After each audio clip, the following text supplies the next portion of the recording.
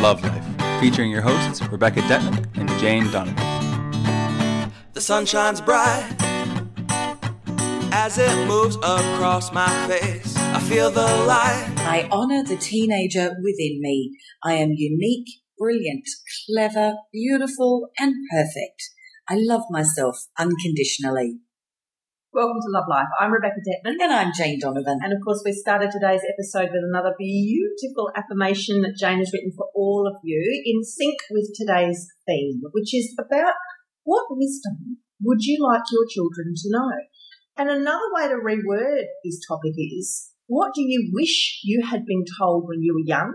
And or how would you like to reconnect with that inner teen or inner child within you? Because, of course, as you see your children growing up and going through their learnings and their life cycles, it always brings up that full circle energy loop of your own stuff, doesn't it? So we live vicariously through our children sometimes. Other times we try and protect them, overprotect them because we weren't protected.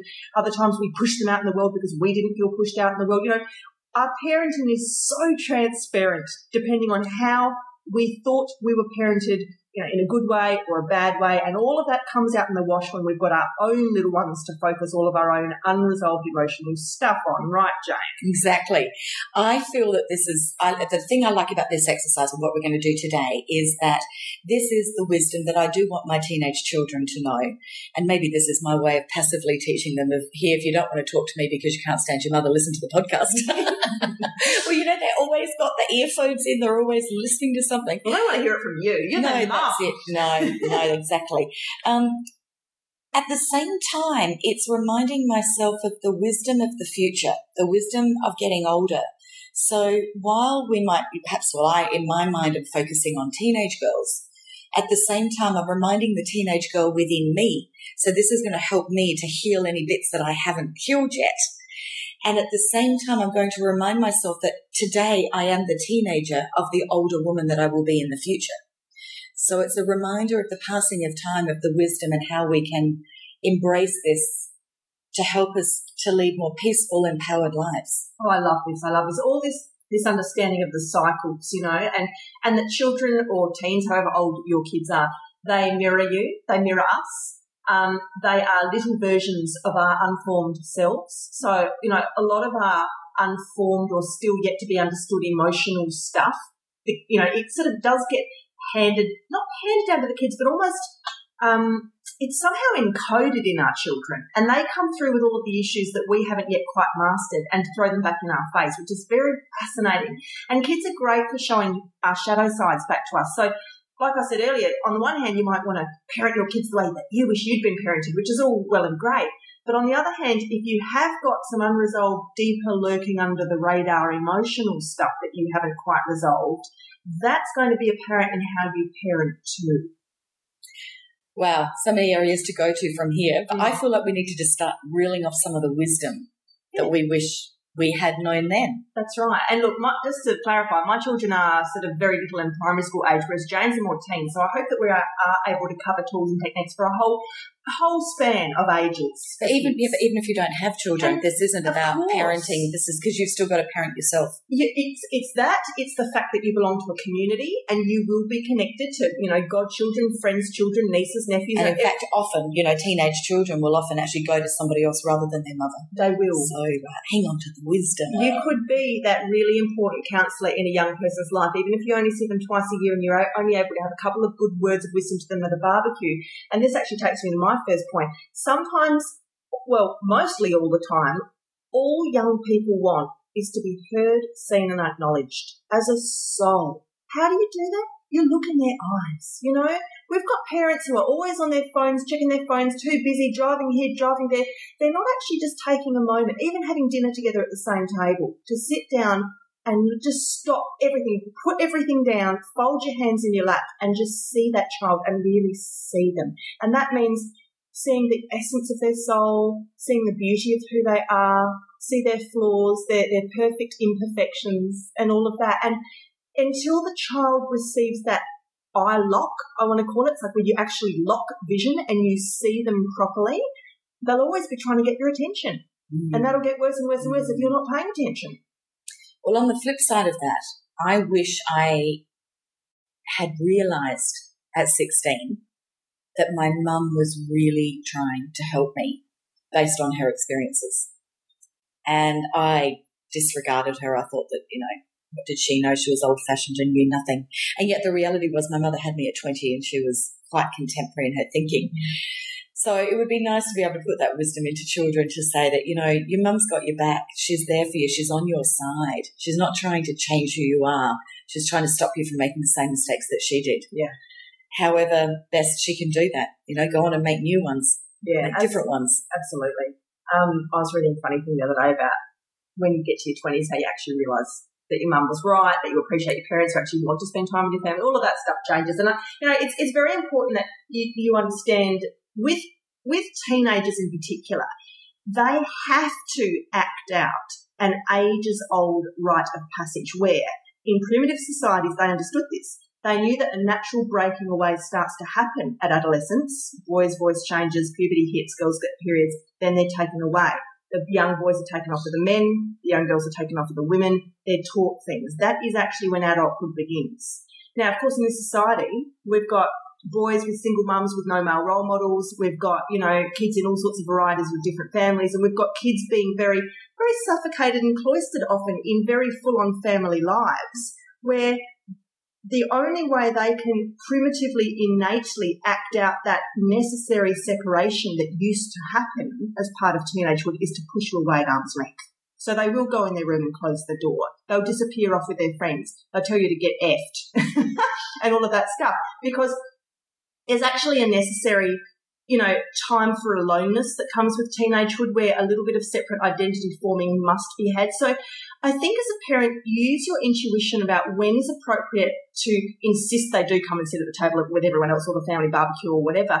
But when it's okay to just let them go and just let that leash get a bit longer, they're not 2, they're not 6, they're not 8 when they used to want to be with mummy or daddy all the time. They actually do need to go and find who they are. And yes, they might burn themselves, they'll stumble over, they'll fall, they bang their head against a brick wall. That is how they are going to learn. So take the cotton wool off and the helicopter parenting off and let them go and be people in their own right. Nice.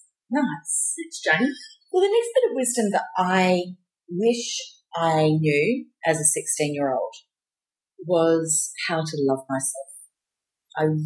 That would have saved me a whole heap of years, like about 30 more years plus of agony. And we are just not taught this. Schools, parents, we don't know we can teach 3 R's, but we don't know how to teach self-love. No, and I just think that would be the most coolest thing to be able to know as a young person. Schools of the future will have it in the curriculum, Jane.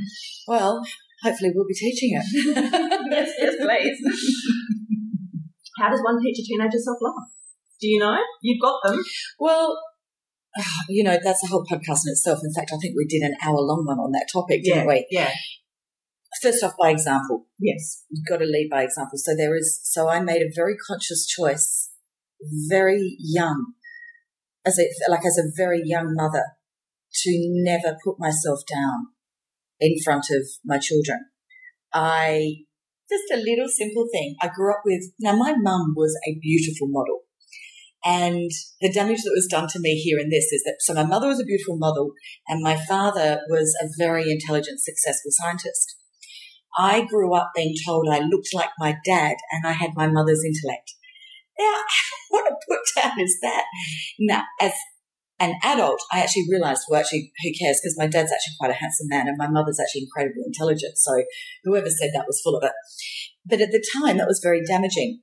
I also listened to my mother carry on about how she hated her thighs. Mm-hmm. She hated them. Now, she had the most gorgeous figure, still does for a lady in her 70s. She's still beautifully presented. Her mother carried on. My grandma carried on about her thighs. And I used to carry on about my thighs. And I just made a promise that I had to break that cycle because otherwise I knew both of my girls were going to be carrying on about their thighs. And from that point, then I started self-development and I just went, you know what, there will be no negative self-talk verbally out loud going on so that they don't pick up that we do that. Then I just started with the little affirmations on the mirror and the tissue box that used to have things around it of, I love myself, I'm beautiful, and I made little things in their bedrooms. So I just started the brainwashing of worthiness. Now, it's still not really teaching self-love, but it's a hell of a great start so that there aren't the put-downs. So I actually don't hear either of my children, I hate my hair, or, oh, look, unfortunately pimples are actually getting a bit of a put-down at the moment in my house, but that's life. I'm really glad to hear that, Jane, like as in that you have noticed already that they're not saying those things. No. And this is one of the biggest problems, and I see this with all the teenagers I work with in high schools. All their beliefs about the bodies come from their mums, all of them. Right. And all mums know in their head that they should be being good role models. But it's one thing to say the words, and it's another thing to actually back them up with the actions. So, for example, a mum will say, oh, don't worry, darling, you're beautiful, you're fine, darling.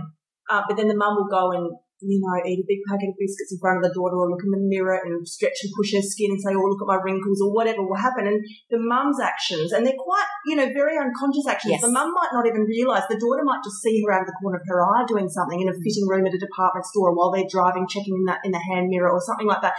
This all goes in very deep to the daughters.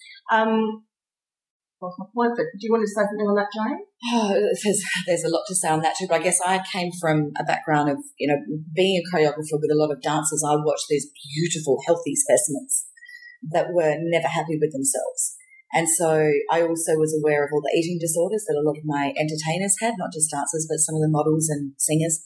And I was also privy to a pediatric conference back in the mid-90s where I was working backstage actually on it, and I heard a pediatric psychologist talking about eating disorders and said that for children, now these stats, it's a long time ago, it's mid-90s, they were roughly like, if you talk about diet, losing weight, being fat, if you use that kind of vocabulary to children in their young years, by the time they are 12, 100% will have an eating disorder. Oh, my God. And that blew me away. So I was very lucky that I heard that before I became a mother. Right. So I've never used any words like that. We've never used diet. We've talked about nutritional value. We've talked about energy. We've talked about intent behind what it is that we're doing, fueling our body. We've talked about fitness levels. We've talked about energy levels. We've never talked about weight. We've never talked about diet. Oh, so I think that I was very blessed to have been privy to that speaker, very privy, very, very blessed. And I hadn't actually joined those dots until now. If parents only realise the enormity, children are these little sponges and they pick up so much stuff that you are not even aware of, and even the behaviours that you think you're hiding. And this is where I'm talking about the shadow side stuff earlier. The deeper, I'm just thinking of two examples here springing to mind. One is a client I had the other day. She is entirely unable to access her own emotions. Basically, she goes blank and numb. If you ask her to feel something, or if you ask her where in her body she feels an emotion, she just blanks out. And, this all comes from her parents. Her father was genius at blanking out his emotions. Stick your head in the sand and just don't connect. It's all mental static. It's all mental energy. The body doesn't exist beneath the neck. And, she, who is actually a quite intuitive, sensitive, warm-hearted, beautiful girl, has actually completely switched off that entire side of herself just through modelling, just as in role modelling what she saw in childhood. If you feel a bad emotion, you push it down. She saw that over and over and over and over again till now she's on default and she's 34 and her life is frozen. So we need to be very, very conscious and responsible as adults about how we... So that quote you've got on the toilet door, Jane, about... Which one? There's lots in there. Be responsible for the energy you bring into the space. And not just the energy, but the actions, words, behaviours, okay? Because and it's also, though, leading by example on the things that you actually don't like about yourself, such as the fact that I have battled for the last 10 years carrying weight, but I don't use that vocabulary at home. It's, this is me and I love my body. I've got to, if I'm going to want my kids to love themselves, then I've got to show that I love myself, even the bits that I would like to have improved. Yeah. And still have to love and respect and honour and appreciate them for how they are now. This is what I love, is that even though you've been on your own weight loss journey or whatever it's been journey, you've been very consciously like a watchdog about not dumping that on the girls. Like you said, you've been very conscious about but also not dumping it on myself. Okay. about the words that you're choosing to use. Yeah, absolutely. Yeah. So, if I could wave a wand and it happened easily and effortlessly, then I would drop 10 kilos. But if I can't do it easily and effortlessly, I'm not going to go down a negative vibration, low vibrational path about it. No, it's just... That is conscious parenting, and I really, really just respect that. And I want to say as well, I think that we've still got this big hang-up in society, with perfection in the sense of you never want to show, certainly you never want to show your boss, you don't want to show people in public or society if you're upset. You hide your tears, you don't cry in public, you don't cry in front of the boss. And, and to some Isn't that extent, interesting? I do. Well, Jane, nobody's like you. Yes, there are. There's Nobody's like me. No, yeah, but you're an empath and an HSP, highly sensitive person. But, we've still... And a dramatic drama queen. Yes. No, that's not a dramatic drama queen, an actor. It's an entertainer. An actor. There are times to use them. Yeah, fair enough. But people understand what I'm saying. We're in a culture where even with some members of your own family, you want to suck it up, you want to keep face, you want to be pride, all that kind of stuff. Yeah. So what happens is sometimes even our own children, who are our nearest and dearest, the most intimate to us, they've been with us since they came out of us, they are our family. But we tend to want to shelter them from bad emotions. So if mummy's upset, she'll go in her room and cry, or wait till the kids are in bed and cry. Mummy will cry in the car after she's dropped the kids off, or, things like that. And dad as well. And one thing that I learned very early from a friend of mine was she was never afraid to show her emotions. So even if her toddler was there, or her 4 or 6-year-old was there, she would happily have a big sob in front of them and then gather them up into her arms. Even if she'd had a bad day where she yelled at them a bit or been a bit stroppy, and she'd say at the end of the day, today wasn't a very good day, was it? No. But, we still love each other. You validate all of that, and then you say, and, we'll be happy again tomorrow, or, this will pass. It's so important. And it's teaching children that it's natural. So if you have an emotion, you sit in it, you feel it, you surrender to it, you cry it out, it's gone. You move on, you're happy again. And they become comfortable with that rubber band effect of coming in and out of different emotions. Yes. Snapping back to normal. Yes, it's real life. This is real life. And, my beautiful parents' 1960s marriage, sweep it all under the counter. There was no emotion. It was no show at all. So we've definitely become, in fact, I think I've got another toilet door saying that says something about we do loud, we do sorry, we do second chances. You know, it's one of those sayings, that kind of thing again. We do love, we do tears, we do all of that. Absolutely. Another thing I really wish I had been taught when I was younger was the power of true magic. I really wish that I had understood energy, intent, thoughts becoming things. I really, to know that as a 16-year-old would be so empowering, to realize that as you're stepping into this unknown world where perhaps the institute of society has taught us that, well, if you make a wrong decision, you're going to pay for it for the rest of your life, that's just not reality, that you can create your own reality. I wish I had been taught that, because I think that's the single most powerful thing I've embraced in my last sort of 10 or 20 years. And to have known that at 16, God, would have saved a lot of years of... I mean, kids just naturally seem to feel very disempowered, don't they? They always feel quite... it's a big struggle to find who they really are, it's that sort of thing. But if they understood how powerful energy is and how they project it and how that changes situations. I think they'd be so much more in control. That they really are magicians. They totally are magicians. Yeah. For want of a better word, people call it manifestors or energy shifters or energy changers or whatever. But if people really understood that this magic exists, like I think, for example, when my youngest found out that who was the first to go was, I think Easter Bunny Tooth Fairy was the first to go. Poor old Tooth Fairy. I know. And on the chopping block. I said to her, the story of the Tooth Fairy. And I said, but here's what I want you to understand is that most people won't agree with this or believe this, but I truly believe fairies exist. They absolutely do. Here's the role. Here's some websites. Let's Google it. Let's have a look. Because I didn't want her to lose the magic of life. Oh, I love you, Jane. From a creation that... She'd been my mum. Well, this is what this podcast is about, is being our own mum. Yes, and I'm so glad this is being our own mum. You brought this up because, it would be amiss for me not to start talking about psychic spiritual here because, let's face it, everyone coming through now is an old soul. These kids are the rainbow children, the crystal children, children of the sun, the new frequency children, whatever you want to call them. they're the warriors who are coming through to break down the old world and build it back up again. They're going to change the world as we know it this century, and that's why they're stubborn. That's why they know their own mind. That's why they're on their own agendas. That's why as 2-year-olds you can't control them. Parenting is harder than it's ever been before because we're dealing with small adults here, and that's why. Wise, small adults. Yeah, they're switched on and they know the drill and they know the game and they're all here on life missions. So part of connected to what I was saying earlier about seeing them, acknowledging them, looking them in the eyes, because that's what these old souls desire. They don't want to be children. They get very frustrated being children. It just sends them crazy.